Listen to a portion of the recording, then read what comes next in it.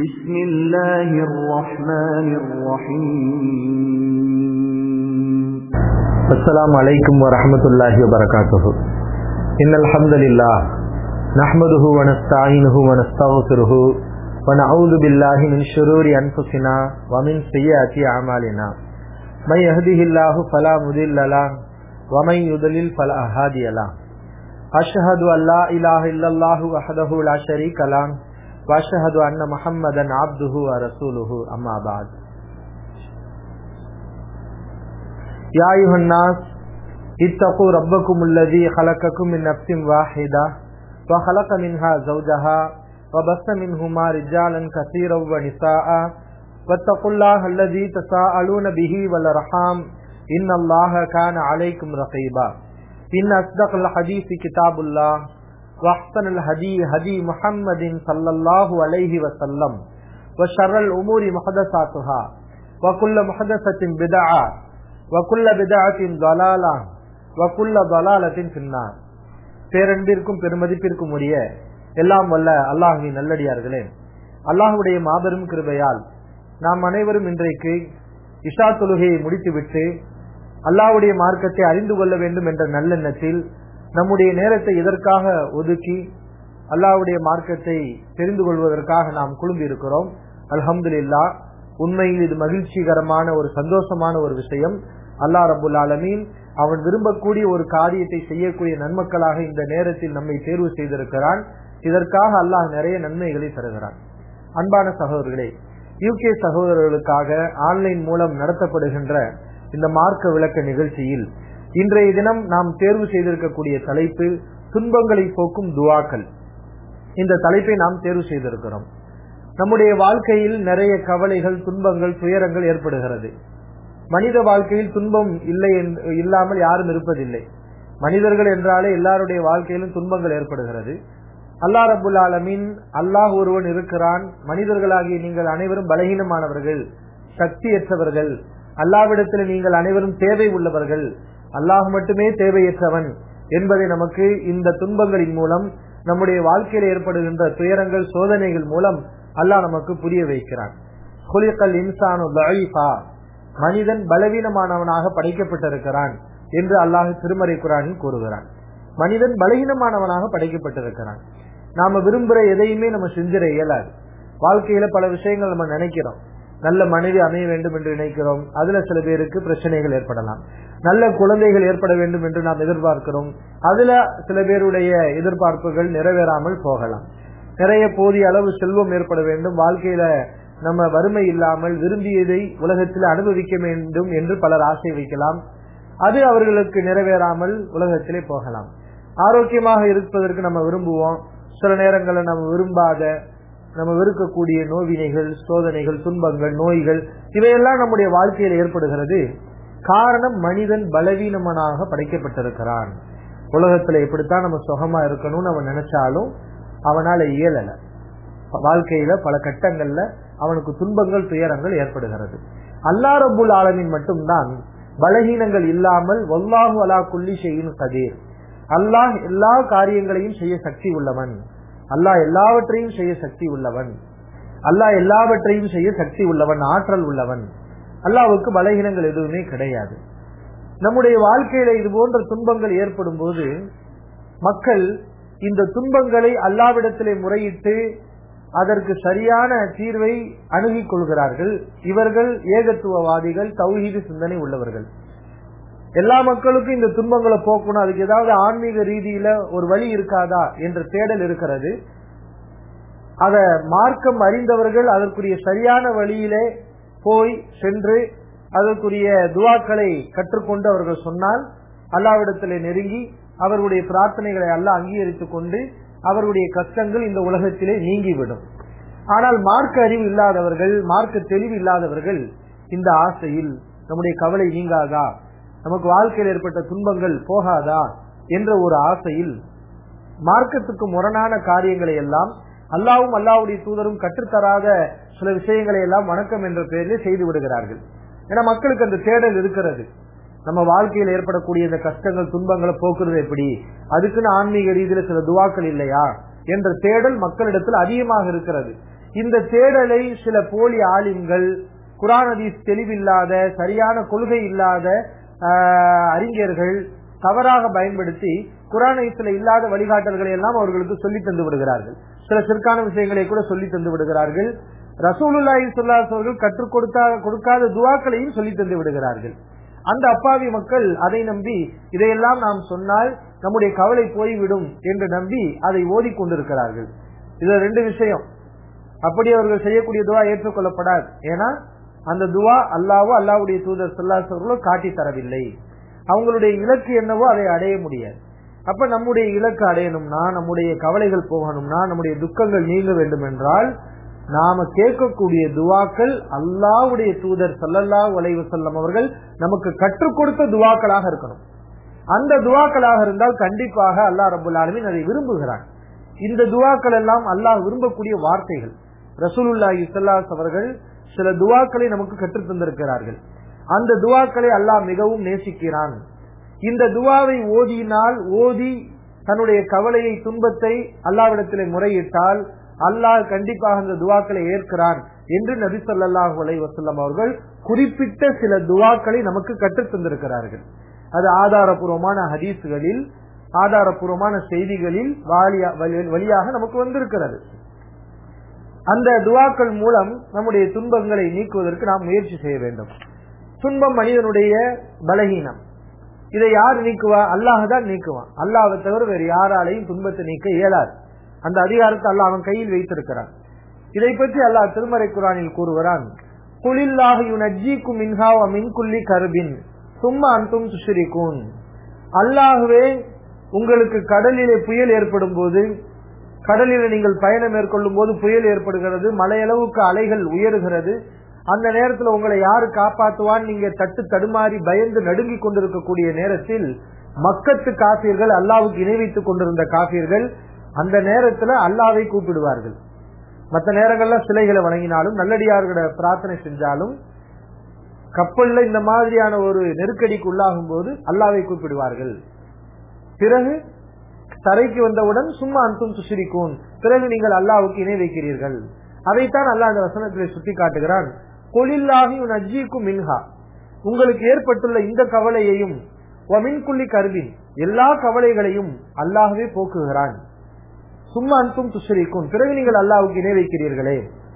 ஆக நமக்கு கவலைகள் ஏற்பட்டால், துன்பம் ஏற்பட்டால் அதை நாம் யாரிடம் முறையிட வேண்டும்? அல்லாஹ்விடம் மட்டுமே முறையிட வேண்டும். அதுதான் தௌஹீத். அல்லாஹ்வை விட்டுவிட்டு இதற்கு வேறு வழிகளை தேர்வு செய்தால் அது இணை வைப்பு. இன்னைக்கு உலகத்துல பாக்குறோம்ல, பல மக்கள் துன்பங்களால அவங்க இணை வைக்கிறாங்க. வாழ்க்கையில் ஏற்படக்கூடிய துன்பங்கள், கஷ்டங்கள் வரும்போது அவர்கள் இணை வைப்புக்கு செல்வதை நம்ம பாக்குறோம். செய்து அங்கிட்ட அவங்களை கூட்டிட்டு போறான்.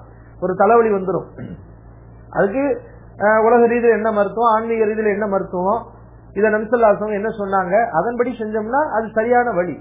ஆனா என்ன செய்வாங்க, ஒரு தலைவலி வந்துருச்சுன்னா, ஒரு வயிற்று வலி வந்துருச்சுன்னா, ஒரு காய்ச்சலா, முடியாத நோய் இருக்குதா, எவ்வளவு மருந்து சாப்பிட்டு குணமாகலையா, உடனே அந்த தர்காவுக்கு போங்க, அந்த அவுளியா இருப்பார், அவர்கிட்ட பிரார்த்தனை பண்ணுங்க, தகடுதாயத்தை தருவாங்க, அந்த தர்காக்கள் அதை கட்டுங்க, அங்கே தரக்கூடிய இந்த பழைய எண்ணெய் என அங்க தரக்கூடிய சர்க்கரை, அந்த கபூர்ல கிடக்கக்கூடிய பொருட்களை எல்லாம் புனிதமாக கருதி அதை எடுத்து சாப்பிடுறது, இது போன்ற இணைவைப்பு காரியங்களை மக்கள் துன்பங்கள் போது செய்து விடுகிறார்கள். ஆனால் நமக்கு துன்பம் வரும்போது தௌஹீத் அதிகமாகணும், அல்லாஹ்விடத்தில் நமக்கு நெருக்கம் அதிகமாகணும். அல்லாஹ் ரப்பல் ஆலமீன் நபிமார்கள் எல்லாம் தனக்கு துன்பங்கள் ஏற்படும் போது மிகப்பெரிய சக்தி அல்லாஹையே அவர்கள் பிரார்த்தனை செய்தார்கள். எல்லா நபிமார்களும், அய்யூப் அலைஹிஸ்ஸலாமுக்கு நோய் நொடி ஏற்பட்டுச்சு, அய்யூப் இஸ்நாதா ரப்பஹு அன்னி மஸ்ஸனி அத்துர்ரு வ அன்த அர்ஹமுர் ராஹிமீன். அய்யூப் அலைஹிஸ்ஸலாம் அவர்களுக்கு துன்பம் ஏற்பட்ட போது, யா அல்லாஹ் எனக்கு நோயினை ஏற்பட்டு விட்டது, நீ கருணையாளனுக்கெல்லாம் கருணையாளன், என்னுடைய நோயை நீக்கி என்று அவர் துஆ செய்தார்கள்.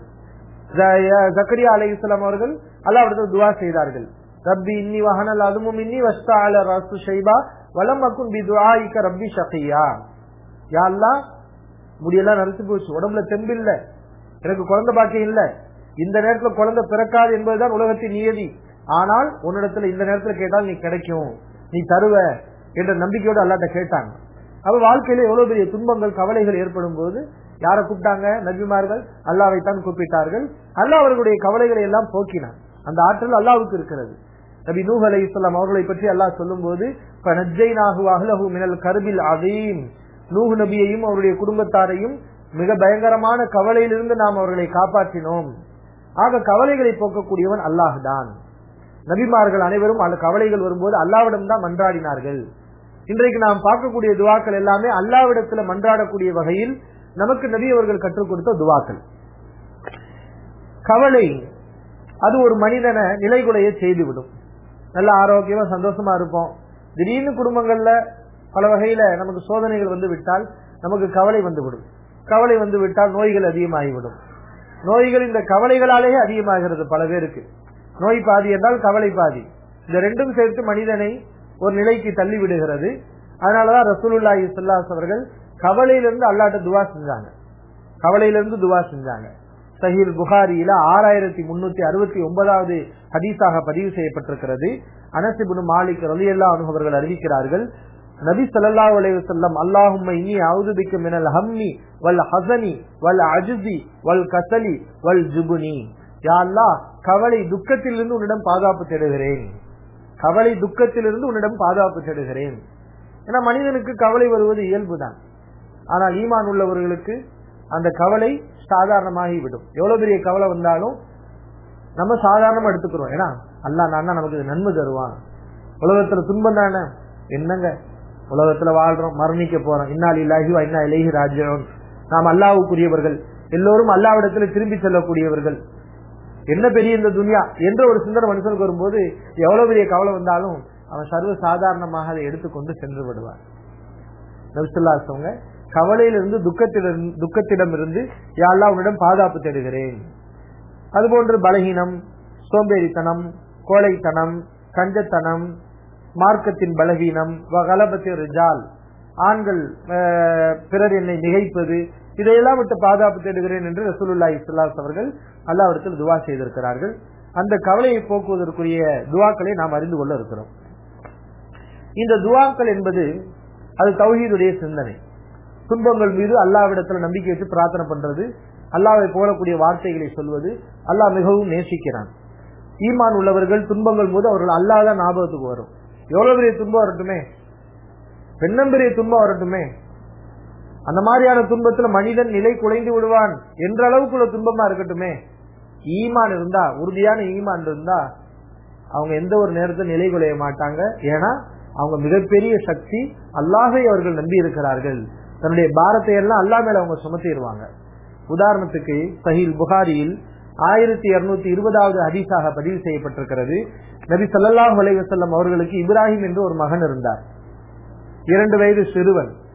2 வயது இருக்கும் போது அல்லாஹ் அந்த குழந்தையை எடுக்க நினைக்கிறான். அந்த குழந்தைக்கு மரணம் ஏற்படுகிறது. நபி ஸல்லல்லாஹு அலைஹி அவர்களுக்கு இருந்த கடைசி குழந்தை இப்ராஹிம் இல்லையா, ஒரே ஒரு ஆண் குழந்தை. மற்ற குழந்தைகள் எல்லாம் இறந்து விட்டது. ஒரே ஒரு ஆண் குழந்தை. நபி அவர்கள் அந்த குழந்தை மேல எவ்வளவு அன்பு வச்சிருப்பாங்க, எவ்வளவு பாசம் வச்சிருப்பாங்க. அந்த குழந்தை பிறந்து இறந்துச்சுன்னா அது ஒரு கணக்கு. ஆனால் 2 வருடம் வாழ்ந்து விட்டு 2 வருஷம் அந்த குழந்தையை பார்த்து பார்த்து அந்த முகத்தை எல்லாம் பார்த்து நம்மளோட பழகி பாப்பா உம்மான்னு பேசக்கூடிய பருவம், அது நம்ம மேல அன்பை காட்டும், நாம அது மேல அன்பை காட்டுவோம். அந்த மாதிரியான ஒரு பருவம். கொஞ்சம் யோசிச்சு பாருங்க, 2 வயசுல நமக்கு ஒரு குழந்தை இருக்குது, 2 வருஷம் நம்மளோட வாழ்ந்துருச்சு. அந்த குழந்தைக்கு மரணம் ஏற்பட்டால் அது எவ்வளவு பெரிய துன்பம். நபி அவர்களுக்கு இந்த துன்பம் ஏற்படுகிறது. நபி அவர்கள் இப்ராஹிம், இறந்து விட்ட இப்ராஹிம் அவர்களை பார்த்து நபி ஸல்லல்லாஹு அலைஹி வஸல்லம் சொன்னாங்க, அல் கல்பு யஹ்ஸனு வல் ஐனு தத்மஉ, கண்களில் இருந்து கண்ணீர் வடிகிறது, உள்ளம் வேதனையால் கவலைப்படுகிறது. வ இன்னா பி ஃபிராகிக யா இப்ராஹிம் லமஹ்ஸூனுன், இப்ராஹிமே உங்களுடைய பிரிவால் நாங்க மிகவும் கவலையில இருக்கிறோம் என்றெல்லாம் நபி ஸல்லல்லாஹு அலைஹி வஸல்லம் பேசினாங்க. அந்த சந்தர்ப்பத்திலும் நபி அவர்கள் சொன்னார்கள், வலா நகூலு இல்லா மாலா யர்லா ரப்புனா, எங்கள் இறைவன் விரும்பாத வார்த்தைகளை ஒரு காலம் நாங்கள் பேச மாட்டோம். அல்லாஹ் விரும்பாத பேச்சை நான் பேச மாட்டேன், அல்லாஹ் வெறுக்கின்ற வார்த்தைகள் என்னுடைய வாயில ஒருபோதும் வராது என்று அந்த சந்தர்ப்பத்திலும் நபி ஸல்லல்லாஹு அலைஹி வஸல்லம் அவர்கள் சொன்னார்கள். இதுதான் மூமின்கள், இவர்கள் தான் முத்தகீன்கள். நமக்கு துன்பங்கள் ஏற்படும் போது அல்லாஹ் விரும்பக்கூடிய வார்த்தைகள் நம்ம இடத்துல வரணும். அல்லாஹ் விரும்பக்கூடிய வார்த்தைகள் என்ன, அதைத்தான் இன்றைய பயான்ல நம்ம ஒவ்வொன்றாக பார்க்க இருக்கிறோம்.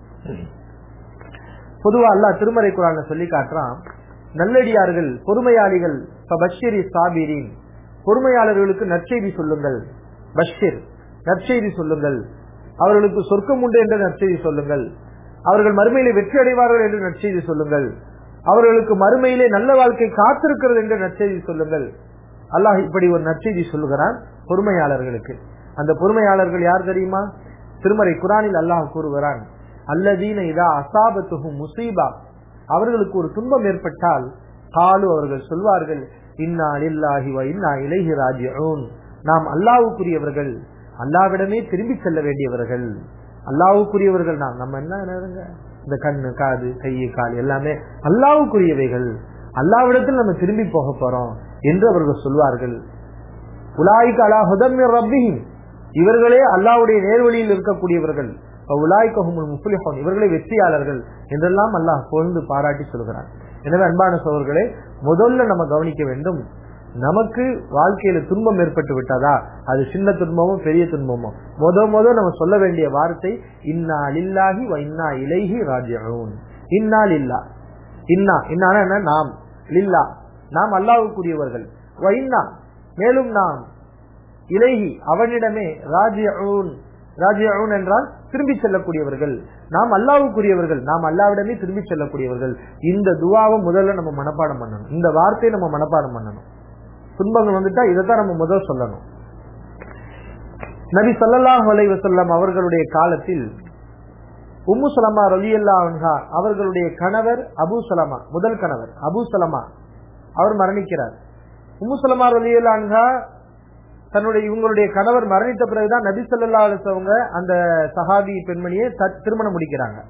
முதல் அபூ சலமா மரணித்தவுடன் உம்மு சலமா ரலியல்லாஹு அன்ஹா இத்தாவுடைய காலத்துல இருக்கிறாங்க. இத்தாவுடைய காலம் எல்லாம் முடிஞ்ச பிறகு அப்பயும் அவங்க துக்கப்பட்டு கொண்டு இருக்கிறாங்க. அந்த நேரத்துலதான் ரசூலுல்லாஹி ஸல்லல்லாஹு அலைஹி அவர்கள் உம்மு சலமா ரலியல்லாஹு அன்ஹா அவங்கள கணக்கு மனம் பேசினாங்க. அப்ப அவங்க கவலைப்பட்டுக்கிட்டு இருந்தாங்க. அந்த கவலைப்பட்ட நேரத்துல நபி ஸல்லல்லாஹு அலைஹி அவர்கள் அவர்களிடம் சொன்னார்கள், ஒரு ஹதீஸை சொன்னாங்க, மாமின் முஸ்லிமின் துஸீபுஹு முஸீபத்துன், ஒரு முஸ்லிமுக்கு எந்த துன்பம் ஏற்பட்டாலும் இந்த துஆவை அவர் சொன்னால், அல்லாஹ் இல்ல அஹ்லஃபல்லாஹு லஹு கைரம் மின்ஹா, அதைவிட சிறந்த ஒரு நன்மையை அல்லாஹ் அவருக்கு பகரமாக்கி தருவான். இந்த துஆவை நபியர்கள் ஒரு துஆவை இங்க சொல்றாங்க. துன்பம் ஏற்படும் போது இந்த துஆவை சொன்னால் அந்த துன்பத்துக்கு பதிலாக ஒரு நன்மையை, ஒரு சிறந்த ஒரு விஷயத்தை அல்லாஹ் அவருக்கு ஏற்படுத்தி தருவான், கண்டிப்பாக தருவான். அது என்ன துஆ? இன்னா லில்லாஹி வ இன்னா இலைஹி ராஜிஊன். நம்ம என்ன சொல்லணும் துன்பம் வரும்போது? இன்னா லில்லாஹி வ இன்னா இலைஹி ராஜிஊன்.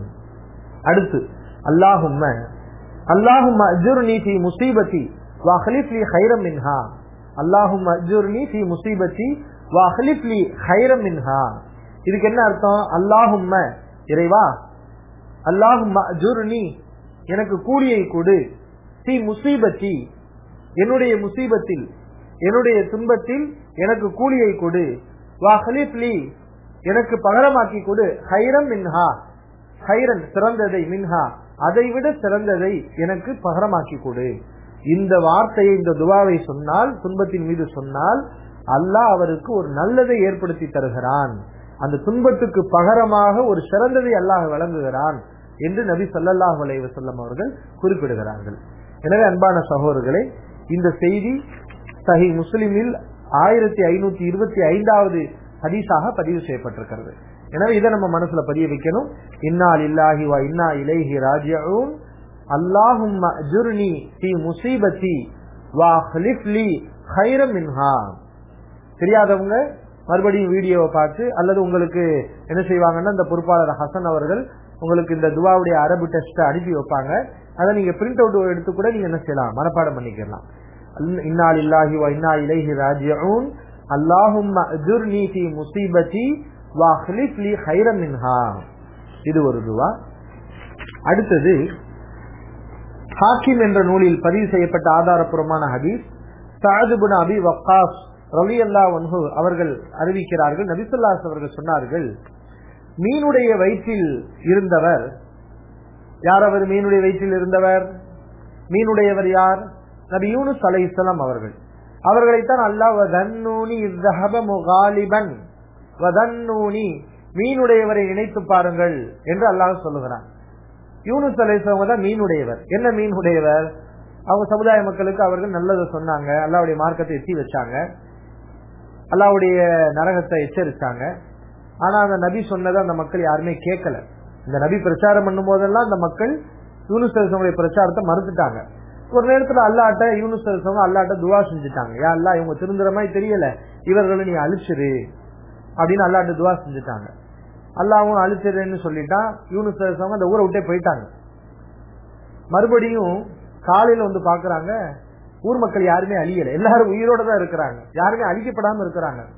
என்னன்னு பார்த்தா அல்லாஹ்வுடைய அதாபு வரும்போது அதுவரைக்கும் திருந்தாமல் இருந்த மக்கள் அழிக்க, யூனுஸ் சொன்னாரே நம்ம அழிக்கப்படுவோம் சொல்லி ஒருவேளை அந்த அடையாளமா இருக்குமோ, அல்லாஹ் நம்மளை அழிக்க போறானா, நம்ம திரும்பிடுவோம், யூனுஸ் சொன்னதை நம்ம ஏத்துக்குருவோம் என்று யூனுஸ் நபி இல்லாத நேரத்தில் யூனுஸ் நபியே அந்த மக்கள் ஈமான் கொண்டு விட்டார்கள், அல்லாஹ்வை நம்பிக்கை கொண்டு விட்டார்கள். அப்ப அல்லாஹ் என்ன செய்ய, கருணையாளன், அல்லாஹ் யாரையும் அழிக்கணும்னு நினைக்க மாட்டான், திரும்பிட்டு அல்லாஹ் விட்டுருவான். அப்ப அந்த மக்கள் எல்லாம் திருந்தினோடனே அல்லாஹ் அதாப கொடுக்காம அந்த மக்களை பாதுகாத்துட்டான், அந்த மக்கள் ஈமான் கொண்டுட்டாங்க. இதை யூனுஸ் மறுநாள் வந்து பார்த்தோன்னா அவங்களுக்கு கோபம் வருது. ஆக்சுவலா அவங்களுக்கு என்ன வந்திருக்கணும், என்ன சிந்தனை வரணும், சரி அல்லாஹ் மன்னிச்சுட்டான், எல்லாரும் திருந்திட்டாங்க, இப்பயாவது திருந்துவீங்களப்பா என்று அந்த நபி சந்தோஷப்பட்டிருக்கணும். ஆனா அந்த நேரத்தில் அவங்களுக்கு கோபம் வந்து விட்டது, மனிதன் தானே தவறு செய்வான், அதனால அந்த அடிப்படையில் அவங்க தவறு பண்ணிட்டாங்க, அல்லாட்ட கோவிச்சுக்கிட்டாங்க. அது எப்படி இந்த உங்களை நீங்க அழிக்காம விடலாம் என்று, அல்லாஹ் அழிப்பா அழிப்பாவுடைய அதிகாரம், அல்லாவுடைய அதிகாரத்தை நம்ம அதுல கோவப்படக்கூடாது. ஆனா அவங்க கோவப்பட்டுட்டு போனாங்க. அல்லாஹ் என்ன பண்ணா விட்டானா, யூனுஸ் அவங்களை தண்டிக்க நினைக்கிறான். அல்லாஹ் யூனுஸ் அலைஹிஸ்ஸலாம் அவர்களை அல்லாஹ் தண்டிக்க நினைக்கிறான். அவங்க வேகமா ஓடி போய் ஒரு கப்பல்ல ஏறிட்டாங்க. கப்பல்ல பார்த்தா ஆட்களுடைய எண்ணிக்கை அதிகமா போச்சு, கப்பல் தடுமாறுது, கப்பல் மூழ்க போகுது. இப்ப எண்ணிக்கையை குறைச்சாதான் கரெக்டா இருக்கும். அப்ப யாரை இறக்கி விடுறது, கப்பல்ல உள்ளவங்க எல்லாரும் சீட்டு குலுக்கி போட்டு பாக்குறாங்க, யாராவது ஒரு ஆளை கீழே தள்ளி விடணும், அப்பதான் நம்ம எல்லாம் தப்பிக்க முடியும். அந்த ஒரு ஆளை யாரை தள்ளி விடுறது, குலுக்கி போட்டு பாக்குறாங்க. யார் பேர் வருது, யூனுஸ் அலைஹிஸ்ஸலாமுடைய பேர் வருது. கடலுக்குள்ள அவங்க உழுகுறாங்க. அதுக்கு பிறகு அல்லாஹ் என்ன செய்யறான், ஒரு பெரிய சுறாமீனை வந்து யூனுஸ் அலைஹிஸ்ஸலாமுல முழுங்குகிறது. மீனுடைய வயிற்றில் அவர்கள் சிறை வைக்கப்படுகிறார்கள். அந்த சந்தர்ப்பத்துல ஆஹா அல்லாஹ்ட்ட போய் நம்ம கோச்சுக்கிட்டோமே, தப்பு பண்ணிட்டோமே என்று அவர்கள் மனம் வருந்தி ஒரு துவாவை சொன்னார்கள். அந்த துவாவை அல்லாஹ் திருமறை குர்ஆனிலே சொல்லி காட்டுகிறான். என்ன, லா இலாஹ இல்லா அன்த சுப்ஹானக இன்னி குன்து மினஸ் ஸாலிமீன். அதான் அந்த துவா. இந்த வார்த்தை எவ்வளவுதான், லா இலாஹ இல்லா அன்த சுப்ஹானக இன்னி குன்து மினஸ் ஸாலிமீன்.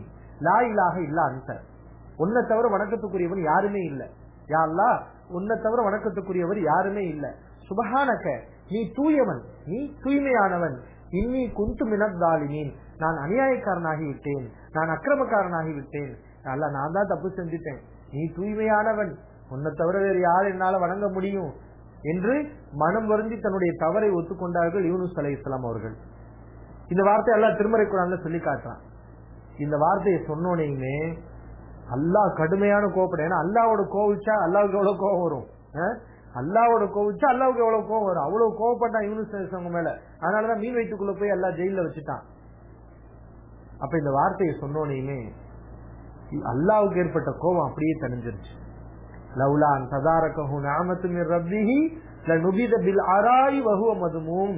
அல்லாஹ்வுடைய அருள் மட்டும் கருணை மட்டும் யூனுஸுக்கு கிடைத்திருக்காவிட்டால் இழிவடைந்தவராக அவர் வெட்ட வெளியில் வந்து இறந்தவராக வீசப்பட்டிருப்பார்.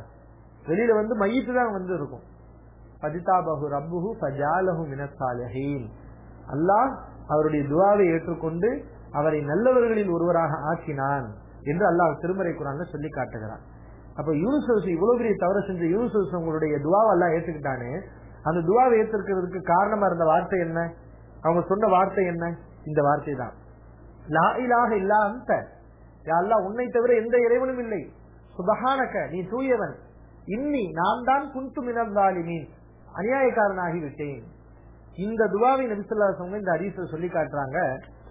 தாவத்து தின் நூனி இதா தஆ வஹுவ ஃபீ பத்னில் ஹௌத் லா இலாஹ இல்லா அன்த சுப்ஹானக இன்னி குன்து மினஸ் ஸாலிமீன் இன்னஹு லம் யதுஉ பிஹா முஸ்லிமுன் ஃபீ ஷைஇன் கத்து. தனக்கு எந்த துன்பம் ஏற்பட்டாலும் ஒரு முஸ்லிம் இந்த பிரார்த்தனையை செய்தால், மீனுடையவர் மீன் வயிற்றிலே இருக்கும்போது செய்த இந்த பிரார்த்தனையை தனக்கு துன்பம் ஏற்படும் போது எந்த முஸ்லிம் செய்தாலும் இல்லஸ்தஜாபல்லாஹு லஹு பிஹா, அந்த துஆவுக்காக அல்லாஹ் அவருக்கு பதிலளிக்காமல் இருக்க மாட்டான், கண்டிப்பாக அல்லாஹ் பதிலளித்து விடுவான் என்று நபி ஸல்லல்லாஹு அலைஹி வஸல்லம் அவர்கள் குறிப்பிடுகிறார்கள். எனவே அன்பான சகோதரர்களே, இந்த துஆவை நீங்க கண்டிப்பா நம்ம மனப்பாடம் பண்ணணும். அல்லாஹ்வுடைய கோபத்தை அணைக்கக்கூடிய துஆ, நம்முடைய கவலையை போக்கக்கூடிய துஆ, லா இலாஹ இல்லா அன்த சுப்ஹானக இன்னி குன்து மினஸ் ஸாலிமீன். அடுத்த துவா சஹீஹுல் புகாரியில் 5869வது ஹதீஸாக பதிவு செய்யப்பட்டிருக்கிறது. இப்னு அப்பாஸ் ரலியல்லாஹு அன்ஹு அவர்கள் அறிவிக்கிறார்கள், கான நபி ஸல்லல்லாஹு அலைஹி வஸல்லம் யதுஉ இன்தல் கரிபி யகூல், நபி ஸல்லல்லாஹு அவர்கள் துன்பங்களின் போது இந்த வாசகத்தை வளமையாக சொல்லக்கூடியவர்களாக இருந்தார்கள். ஒரு நேரத்துல இல்ல, ரெண்டு நேரத்துல இல்ல, தனக்கு துன்பம் ஏற்படும் போதெல்லாம், கவலைகள் ஏற்படும் போதெல்லாம் நபி அவர்கள் இந்த துவாவை வளமையாகவே சொல்லக்கூடியவர்களாக இருந்தார்கள். நபி ஸல்லல்லாஹு அலைஹி வஸல்லம் அல்லாஹ்ட்ட கேட்டிருக்கிறாங்க. புகாரியில் உள்ள ஹதீஸ் என்ன வார்த்தை அது? லா இலாஹ இல்லல்லாஹுல் அஸீமுல் ஹலீம். அவனுடைய அதிகாரம், அல்லாஹ்வுடைய அதிகாரத்தை நம்ம அதுல கோவப்படக்கூடாது. ஆனா அவங்க கோவப்பட்டுட்டு போனாங்க. அல்லாஹ் என்ன பண்ணா விட்டானா, யூனுஸ் அவங்களை தண்டிக்க நினைக்கிறான். அல்லாஹ் யூனுஸ் அலைஹிஸ்ஸலாம் அவர்களை அல்லாஹ் தண்டிக்க நினைக்கிறான். அவங்க வேகமா ஓடி போய் ஒரு கப்பல்ல ஏறிட்டாங்க.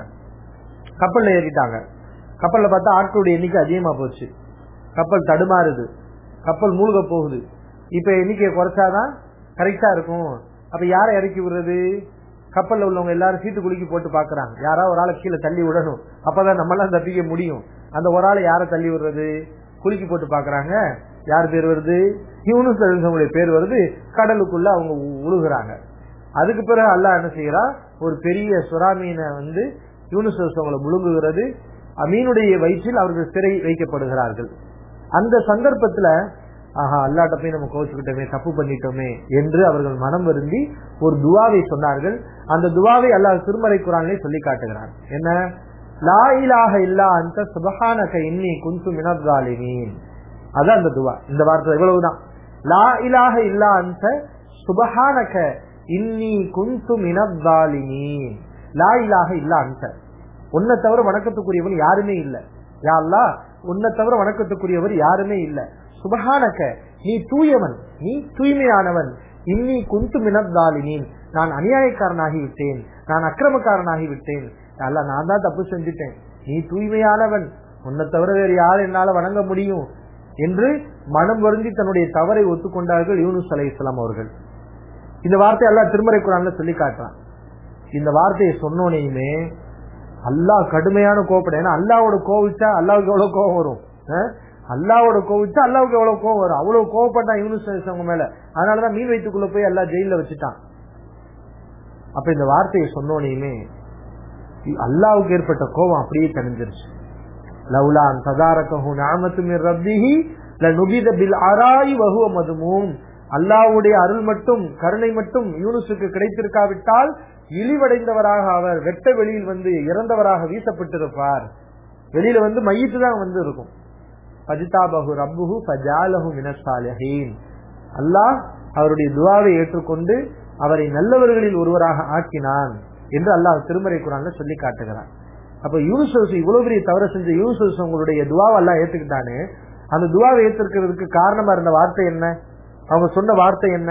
இந்த வார்த்தை தான், லா இலாஹ இல்லா அன்த, யா அல்லாஹ், உன்னை தவிர எந்த இறைவனும் இல்லை. சுப்ஹானக, நீ தூயவன். இன்னி, நான் தான் குன்து மினல் ஸாலிமீன், அநியாயக்காரனாகி விட்டேன்.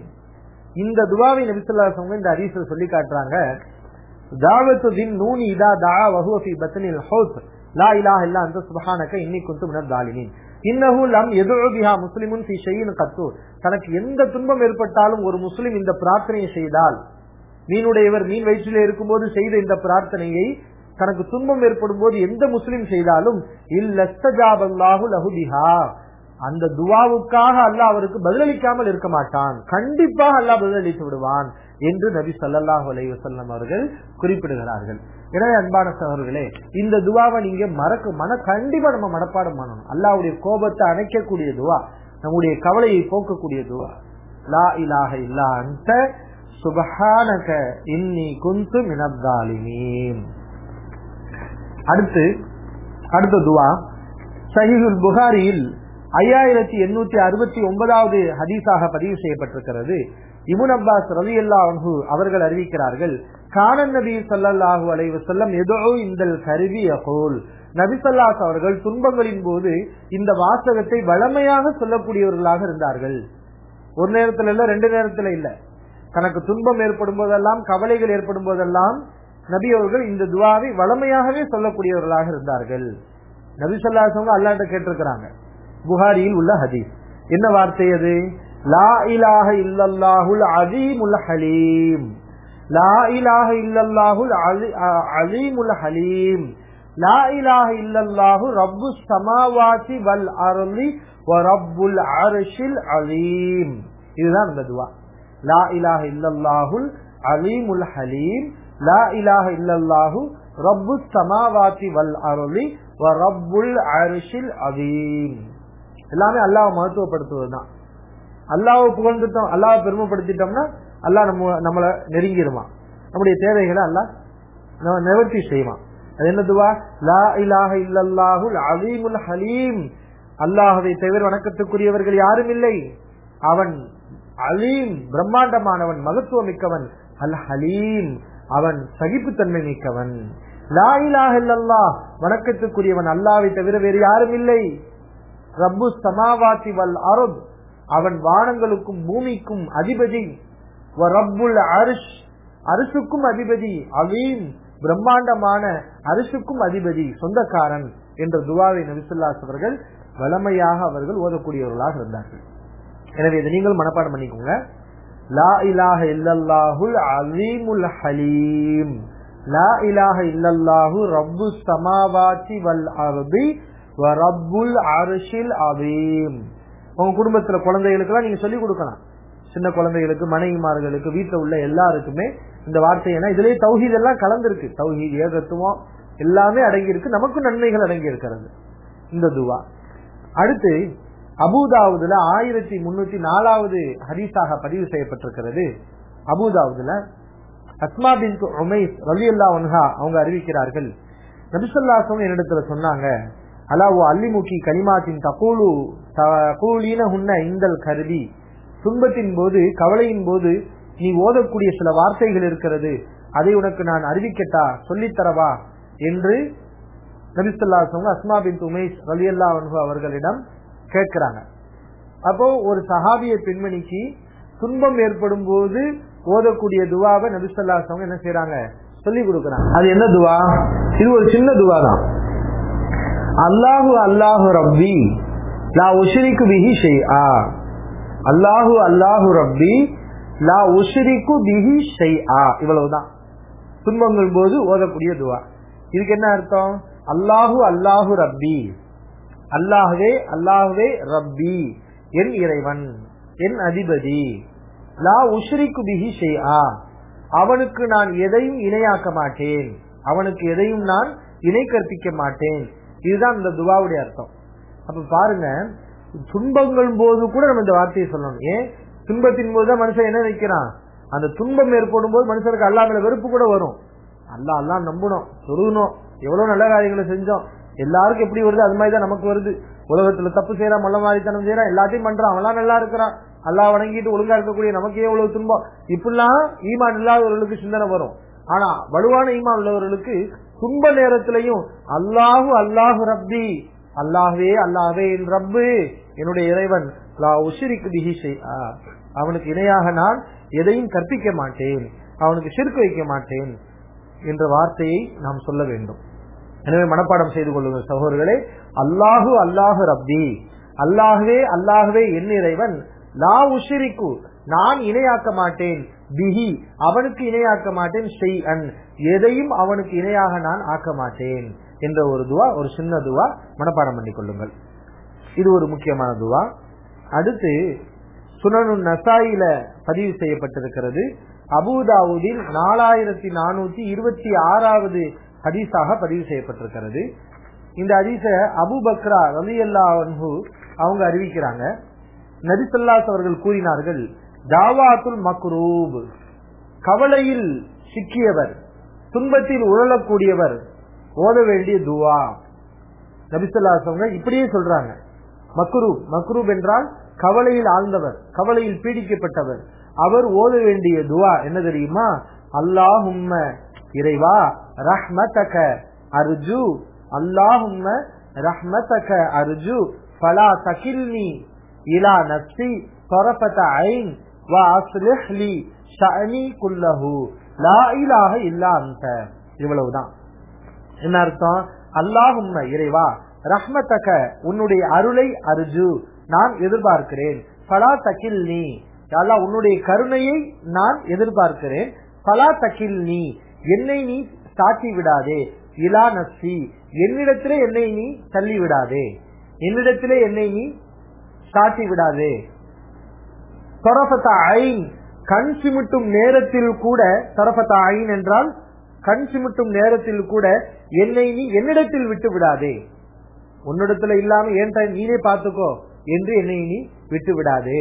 ஒரு கண் சிமிட்டும் நேரத்தில் கூட என்னை என்னிடத்தில் விட்டு விடாதே, உன்னிடத்திலே வைத்துக்கொள். வா அஸ்லிஹ் லீ, மேலும் எனக்கு நீ சரி செய்து கொடு. ஷஅனி குல்லஹு, என் காரியங்கள் அனைத்தையும். ஷஅனி என் காரியம், குல்லஹு அனைத்தையும். அஸ்லிஹ் சரி பண்ணு, லீ எனக்கு. வா அஸ்லிஹ் லீ, எனக்கு நீ சரி பண்ணி கொடு. ஷஅனி குல்லஹு, என் காரியம் அனைத்தையும் எனக்கு நீ சரி செய். லா இலாஹ இல்லா அன்த, உன்னை தவிர வணக்கத்துக்குரியவன் யாரும் இல்லை. இது கவலையில் ஆழ்ந்தவர் ஓத வேண்டிய துவா என்று நபி ஸல்லல்லாஹு அலைஹி வஸல்லம் நமக்கு கற்று தந்திருக்கிறார்கள். எனவே இந்த துவாவை நீங்க மனப்பாடம் பண்ணி கொள்ளுங்கள். அல்லாஹும்ம ரஹ்மதக அர்ஜு ஃபலா தகில்னி இலா நஃப்ஸி தரஃபத ஐன் வ அஸ்லிஹ் லி ஷஅனி குல்லஹு லா இலாஹ இல்லா அன்த. இவ்வளவுதான் இந்த துவா, மனப்பாடம் செய்து கொள்ளுங்கள்.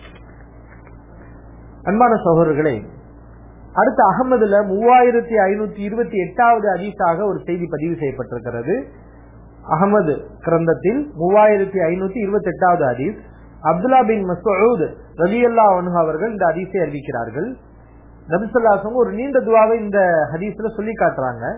நீண்ட துவா, ஆனா உண்மையிலே அற்புதமான துவா. இந்த மாதிரி துவா நம்ம கேள்விப்பட்டிருப்பே மாட்டோம்.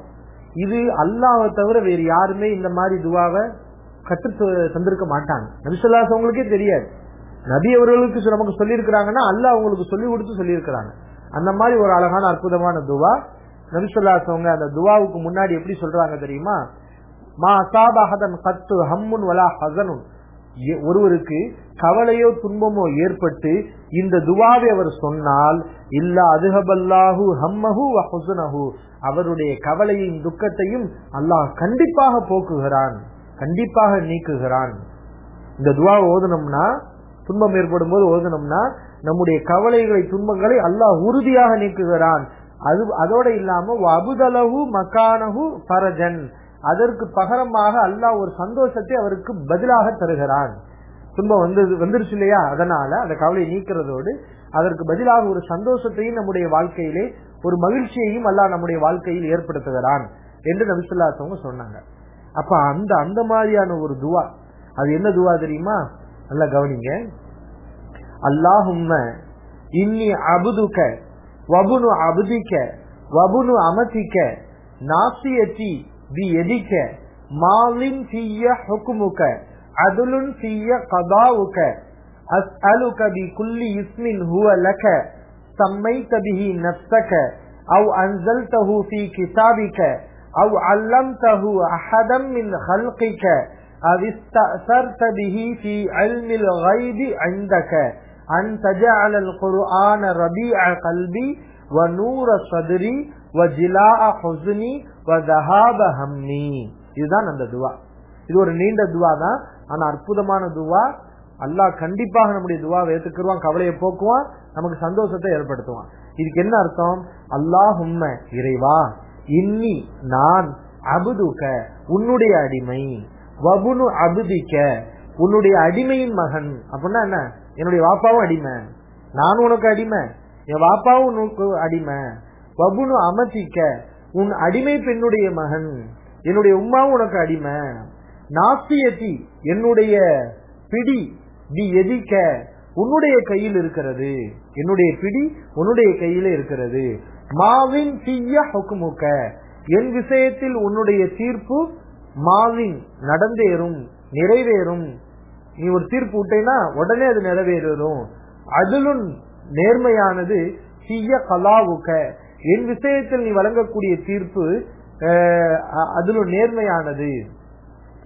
அஸ்அலுக பிகுல்லி இஸ்மின் ஹுவ லக உனக்குரிய எல்லா பெயர்களை கொண்டு உன்னிடத்தில் நான் வேண்டுகிறேன், உனக்குரிய எல்லா பெயர்களை கொண்டு உன்னிடத்தில் நான் வேண்டுகிறேன். அல்லாஹ்வுக்கு நிறைய பெயர்கள் இருக்கிறது, அந்த பெயர்கள் சொன்னோம்னாலே போதும் அல்லாஹ் சந்தோஷப்பட்டுருவான். அல்லாஹ் இடத்துல நமக்கு நெருக்கம் ஏற்பட்டுவிடும். அல்லாஹ் நம்முடைய துஆக்களை அங்கீகரித்து விடுவான். அது என்ன பெயர்கள்? குர்ஆன்ல அல்லாஹ் நிறைய வருதுல, அஸ்மாவுல் ஹுஸ்னா வலில்லாஹில் அஸ்மாவுல் ஹுஸ்னா ஃபதுஊஹு பிஹா. அல்லாஹ்வுக்கு அழகான பெயர்கள் இருக்கிறது. ஐயம்மா ததுஉ ஃபலஹுல் அஸ்மாவுல் ஹுஸ்னா. அந்த பெயர்களை கொண்டு நீங்கள் அல்லாஹ்வை பிரார்த்தனை பண்ணுங்கள் என்று அல்லாஹ் திருமறை குர்ஆன்ல சொல்லி காட்டுகிறான். அர் ரஹ்மான், அர் ரஹீம், மாலிகி, கஃபூர், யா ஷக்கூர், யா அலீம், யா ஹலீம், யா ஜப்பார், யா முஃமின், யா முஹைமின், யா அஸீஸ், யா கஃபூர். இப்படி அல்லாஹ்வுடைய பெயர்கள் நிறைய இருக்கு. ரஸாக், இந்த பெயர்களை எல்லாம் சொல்லி அல்லாஹ் நம்ம என்ன செய்யலாம்? கூப்பிடலாம். நபியர்கள் இந்த துஆவுல தான் சொல்றாங்க, உனக்குரிய எல்லா பெயர்களை கொண்டு உன்னிடத்தில் நான் வேண்டுகிறேன். சம்மைத பிஹி நஃப்ஸக, அந்த பெயர்களை கொண்டு நீ உனக்கு வைத்திருக்கிறாய். அவ் அன்ஸல் அல்லம்தஹு ஃபீ கிதாபிக அவ் அல்லம்தஹு அஹத மின் ஹல்கிக, அல்லது உன்னுடைய படைப்பிடங்கள்ல யாருக்காவது நீ அதை நீ கற்றுக் கொடுத்திருக்கிறாய். அவ் அன்ஸல்தஹு ஃபீ கிதாபிக, அல்லது உன்னுடைய வேதத்திலே அந்த பெயர்களை நீ அருளி இருக்கிறாய். அரிஸ்தஅஸர்த பிஹி ஃபீ இல்மில் கைபி அன்தக, அல்லது உனக்கு உன்னுடைய மறைவான ஞானத்தில் நீ மட்டுமே பிரத்யேகமாக வைத்துக் கொண்ட பெயர்கள். அப்படின்னு அல்லாஹ் நிறைய பெயர்கள் இருக்குது, அது நமக்கு தெரியாது, அல்லாஹ்வுக்கு மட்டுமே தெரியும். அல்லாஹ்வுடைய படைப்பிடங்கள்ல யாருக்கும் தெரியாம ஒரு சில பேருக்கு மட்டும் கூட அல்லாஹ் சில பெயர்களை சொல்லி கொடுத்திருக்கான். என்ன பேரா இருந்தாலும் சரி, நபி ஸல்லல்லாஹு அலைஹி வஸல்லம் சொல்லி கொடுத்த அந்த துஆவுல எல்லா பேரையும் சொல்லி அல்லாஹ்ட்ட நம்ம கேட்டோம். ஏன்னா நபி அவர்கள் அப்படிதான் நமக்கு சொல்லி கொடுக்குறாங்க. படைப்பினங்கள்ல யாருக்காவது ஒருவருக்கு நீ கற்றுக் கொடுத்த பெயராக இருந்தாலும், வேதங்கள்ல நீ அருளிய பெயராக இருந்தாலும் யாருக்குமே தெரியாது, உனக்கு மட்டுமே தெரியும். உன்னுடைய இல்முல் கைப்ல மட்டும் உள்ள பெயரா இருக்குது. அப்படிப்பட்ட பெயரா இருந்தாலும் எல்லா பெயர்களை கொண்டு உன்னிடத்துல நான் கேட்கிறேன். அன் தஜஅலல் குர்ஆன ரபிஅ கல்பி, குர்ஆனை என்னுடைய உள்ளத்துக்கு வசந்தமாக நீ ஆக்கு. எப்படி கேட்கிறாங்க பாருங்க, நம்முடைய உள்ளத்து கவலையை போக்கக்கூடிய விஷயம் எது?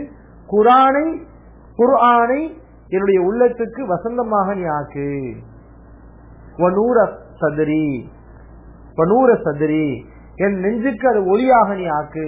வஜிலா ஹுஸ்னி, என் கவலையை போக்கக்கூடியதாக குர்ஆனை ஆக்கு. வதஹாப ஹம்மி, என் கவலையை போக்கக்கூடியதாக குர்ஆனை ஆக்கு. இதுதான் அந்த துஆ. அப்ப குர்ஆன் நம்முடைய கவலையை போக்கும். அப்ப என்ன செய்யணும்? நம்ம துஆ மட்டும் செஞ்சுட்டு போயிடக்கூடாது. துஆக்கள் ஓதுறதோடு குர்ஆனை நம்ம ஓதணும். அந்த குர்ஆன் நம்முடைய கவலையை போக்கும். அப்ப இந்த துஆவை நீங்க என்ன செய்யுங்கன்னா மனப்பாடம் பண்ணிக்கோங்க. இன்னொரு முறை நான் உங்களுக்கு சொல்றேன். அல்லாஹும்ம இன்னி அபுதுக வபுனு அபுதிக வபுனு அமதிக நாசியதி பியதிக மாதின் ஃபிய ஹுக்முக அதுலுன் ஃபிய கதாவுக அஸ்அலுக பிகுல்லி இஸ்மின் ஹுவ லக சம்மைத பிஹி நஃப்ஸக அவ் அன்ஸல்தஹு ஃபீ கிதாபிக அவ் அல்லம்தஹு அஹதம் மின் ஹல்கிக அவ் இஸ்தஅஸர்த பிஹி ஃபீ இல்மில் கைபி இன்தக அன் தஜஅலல் குர்ஆன ரபிஅ கல்பி வநூர சத்ரி வஜிலாஅ ஹுஸ்னி வதஹாப ஹம்மி. இதான் துஆ. மனப்பாடம் பண்ணிக்கோங்க. அஹ்மதுல உள்ள ஹதீஸ். அடுத்து ஒரு 2 செய்திகள் தான் இன்ஷா அல்லாஹ், அதோட இந்த உரை நிறைவுக்கு வருகிறது. சஹீஹ் இப்னு ஹிப்பான்ல பதிவு செய்யப்பட்டிருக்கிறது. அனஸ் ரலியல்லாஹு அன்ஹு அவர்கள் அறிவிக்கிறார்கள், நபி ஸல்லல்லாஹு அலைஹி வஸல்லம் சொன்னாங்க, இந்த துஆவை நபி அவர்கள் ஓதுவார்கள். என்ன துஆ? அல்லாஹும்ம லா சஹல இல்லா மா ஜஅல்தஹு சஹலா வ அன்த தஜஅலுல் ஹஸன சஹலன் இதா ஷைத. இதான் அந்த துஆ. அல்லாஹும்ம இறைவா, லா சஹல எந்த இலகும் இல்லை, இல்லா மா ஜஅல்தஹு சஹலா நீ எதை இலகுவாக ஆக்கினாயோ அதை தவிர வேறு இலகுவே இல்லை. நீ இலகுவா ஆக்கினாதான் உண்டு, அது அல்லாம எந்த ஒரு கஷ்டமும் நீங்காது, இலகு கிடையாது என்று நம்ம சொல்றோம். அல்லாஹும்ம லா சஹல இல்லா மா ஜஅல்தஹு சஹலா வ அன்த நீ தஜஅலு ஆக்குவாய் அல் ஹஸன கவலை நீ ஆக்கி விடுவாய், சஹலன் லேசாக நீ ஆக்கி விடுவாய், இதா ஷிஅத நீ விரும்பி விட்டால், நீ நாடி விட்டால் கவலையை நீ லேசாக ஆக்கி விடுவாய். இந்த துஆவையும் நபி ஸல்லல்லாஹு அலைஹி வஸல்லம் ஓதி இருக்கிறாங்க. சரியா? அடுத்து புகாரியில் 6384வது ஹதீஸாக பதிவு செய்யப்பட்டிருக்கிறது. அபு மூசா ரலியல்லாஹு அன்ஹு அவங்க அறிவிக்கிறாங்க. அடுத்த துஆ நபி ஸல்லல்லாஹு அலைஹி வஸல்லம் அப்துல்லா பின் கைஸ் ரலியல்லாஹு அன்ஹு அவர்கள் லா ஹவ்ல வலா குவத இல்லா பில்லாஹ் இந்த துஆவை ஓதிக்கிட்டு இருக்காங்க. நபி அவர்கள் அந்த சந்தர்ப்பத்தில் அந்த சஹாபிக்கு பக்கத்துல வந்து, அலா அதுல்லுக அலா கன்ஸி மின் குனூஸில் ஜன்னah, சொர்க்கத்துடைய பொக்கிஷங்கள்ல ஒரு பொக்கிஷத்தை உனக்கு அறிவிக்கட்டா, சொர்க்கத்துடைய பொக்கிஷத்துல ஒரு முக்கியமான பொக்கிஷம் அதை உனக்கு சொல்லட்டா என்று நபி ஸல்லல்லாஹு அலைஹி வஸல்லம் சொன்னாங்க. புகாரியில் 6384வது ஹதீஸ். அல்லாஹ்வின் தூதரே சொல்லுங்கள் என்றார் இந்த சஹாபி. என்ன சொர்க்கத்துடைய பொக்கிஷம் என்ன? இந்த உலகத்துல வாழும்போது சொர்க்கத்துடைய பொக்கிஷத்தை நம்ம வாங்கலாம், கையில் கை கொள்ளலாம். அது என்ன? லா ஹவுல வலா குவத்த இல்லா பில்லாஹ். இந்த ஒரு சின்ன வார்த்தை தான், சின்ன வார்த்தை தான்.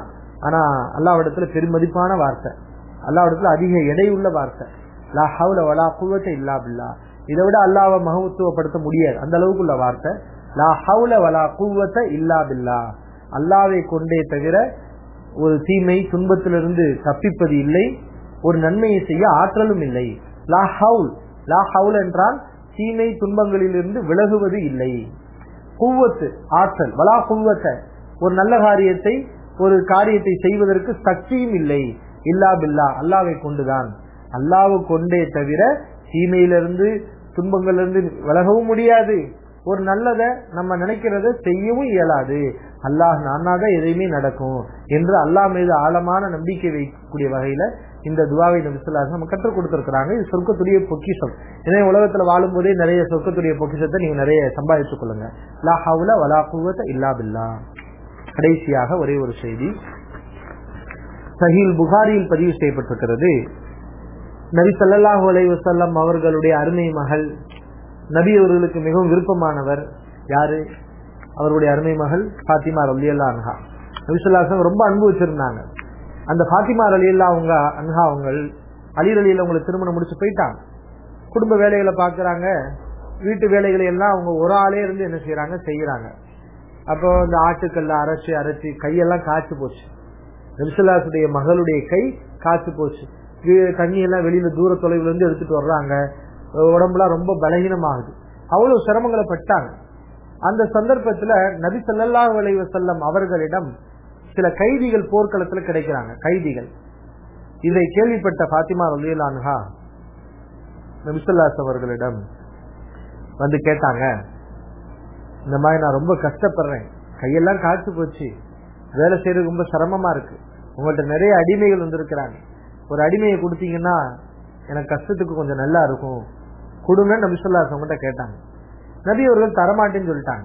ஏன்னா அந்த சந்தர்ப்பத்துல சஹாபாக்களுக்கு திண்ணை தோழர்களுக்கு அதை விட தேவைகள் இருந்துச்சு. அவங்களுக்கு சாப்பிடுறதுக்கே வழி இல்லாம இருந்துச்சு, அடிப்படை தேவையே இல்லாம இருந்தது. அந்த நேரத்துல நான் தரமாட்டேன், இது வந்து அவங்களுக்கு சஹாபாக்களுக்கு தான் நான் கொடுப்பேன் என்று நபி ஸல்லல்லாஹு அலைஹி வஸல்லம் சொன்னவுடன் சொல்லிவிட்டு அந்த சந்தர்ப்பத்துலதான் அலி ரலியல்லாஹு அவர்களையும் ஃபாத்திமா ரலியல்லாஹு அன்ஹா அவங்கள பார்த்து நபி ஸல்லல்லாஹு அலைஹி வஸல்லம் சொன்னாங்க, இதை விட சிறந்தது ஒண்ணு இருக்கு, அதை உங்களுக்கு சொல்லட்டா? வாழ்க்கையில உங்களுக்கு துன்பம் ஏற்படுது, வேலை செஞ்சு டென்ஷன், கவலை, உடல் பலகீனம், உடல் தெம்பு இல்ல, இப்பெல்லாம் நமக்கு வாழ்க்கையில சிரமங்கள் ஏற்படுது இல்லையா? இந்த சிரமத்தை போக்குறதுக்கு வேலைக்கு துணால கேக்குறீங்க, அதை விட சிறந்தது ஒண்ணு இருக்கு, அதை சொல்லட்டா? அது நபி ஸல்லல்லாஹு அலைஹி வஸல்லம் என்ன சொல்லி கொடுத்தாங்க? நீங்க தூங்க போறதுக்கு முன்னாடி, தூங்க போகும்போது 33 தடவை சுப்ஹானல்லாஹ். எத்தனை தடவை? 33 தடவை சுப்ஹானல்லாஹ், 33 தடவை அல்ஹம்துலில்லாஹ், 34 தடவை அல்லாஹ், மொத்தம் 100 தடவை. 33 தடவை சுப்ஹானல்லாஹ், 33 தடவை அல்ஹம்துலில்லாஹ், 34 தடவை அல்லாஹ் அக்பர் என்று நீங்கள் சொன்னால் அது உங்களுக்கு அடிமை கிடைச்சு அந்த அடிமையினால உங்களுடைய கவலைகள் சிரமங்கள் போகிறத விட இது வந்து ஒரு சிறந்தது என்று நபி ஸல்லல்லாஹு அலைஹி வஸல்லம் சொன்னாங்க. ஃபாத்திமா ரலியல்லாஹு அன்ஹா, அலி ரலியல்லாஹு அன்ஹு அவர்கள் அதற்கு பிறகு அவர்கள் வாழ்க்கையில் ஏற்பட்ட கஷ்டங்களை போக்குறதுக்கு இந்த மாதிரியான திக்ர்களை தான் தூங்க போறதுக்கு முன்னாடி அவங்க வளமையாக ஓதிக்கொண்டிருந்தார்கள். எனவே அன்பான சகோதரர்களே, இந்த வகுப்பு, இந்த நிகழ்ச்சியில சொல்லப்பட்ட என்ன துஆக்கள், அதெல்லாம் ஆதாரபூர்வமான ஹதீஸுகள், அதெல்லாம் நம்ம மனப்பாடம் செய்து கொண்டு நம்ம அடிக்கடி ஓத வேண்டும். நம்முடைய குழந்தைகளுக்கும் கற்றுத்தர வேண்டும், நம்முடைய மனைவி மக்களுக்கும் கற்றுத்தர வேண்டும். யாராவது வாழ்க்கையில கஷ்டப்பட்டாங்கன்னா அவங்களுக்கு இந்த துஆக்களை எல்லாம் நீங்க சொல்லிக் கொடுங்க. இதெல்லாம் நம்ம ஓதும் போது அல்லாஹ்விடத்தில் நமக்கு நெருக்கம் அதிகமாகும், ஈமான் வலுவாகும். அல்லாஹ் இந்த உலகத்திலே நமக்கு கவலைகளை போக்குவான். அந்த கவலைகளுக்கு பகரமாக நம்முடைய வாழ்க்கையில அல்லாஹ் சந்தோஷத்தை ஏற்படுத்துவான். எல்லாம் வல்ல இறைவன் கவலைகளை நீக்கி நம்முடைய வாழ்க்கையிலே சந்தோஷத்தையும் மகிழ்ச்சியையும் ஏற்படுத்தி அருள் புரிவானாக. வாஹிர் தாவானா அல்ஹம்துலில்லாஹி ரப்பில் ஆலமீன். அஸ்ஸலாமு அலைக்கும் வரஹ்மத்துல்லாஹி வபரகாத்துஹு.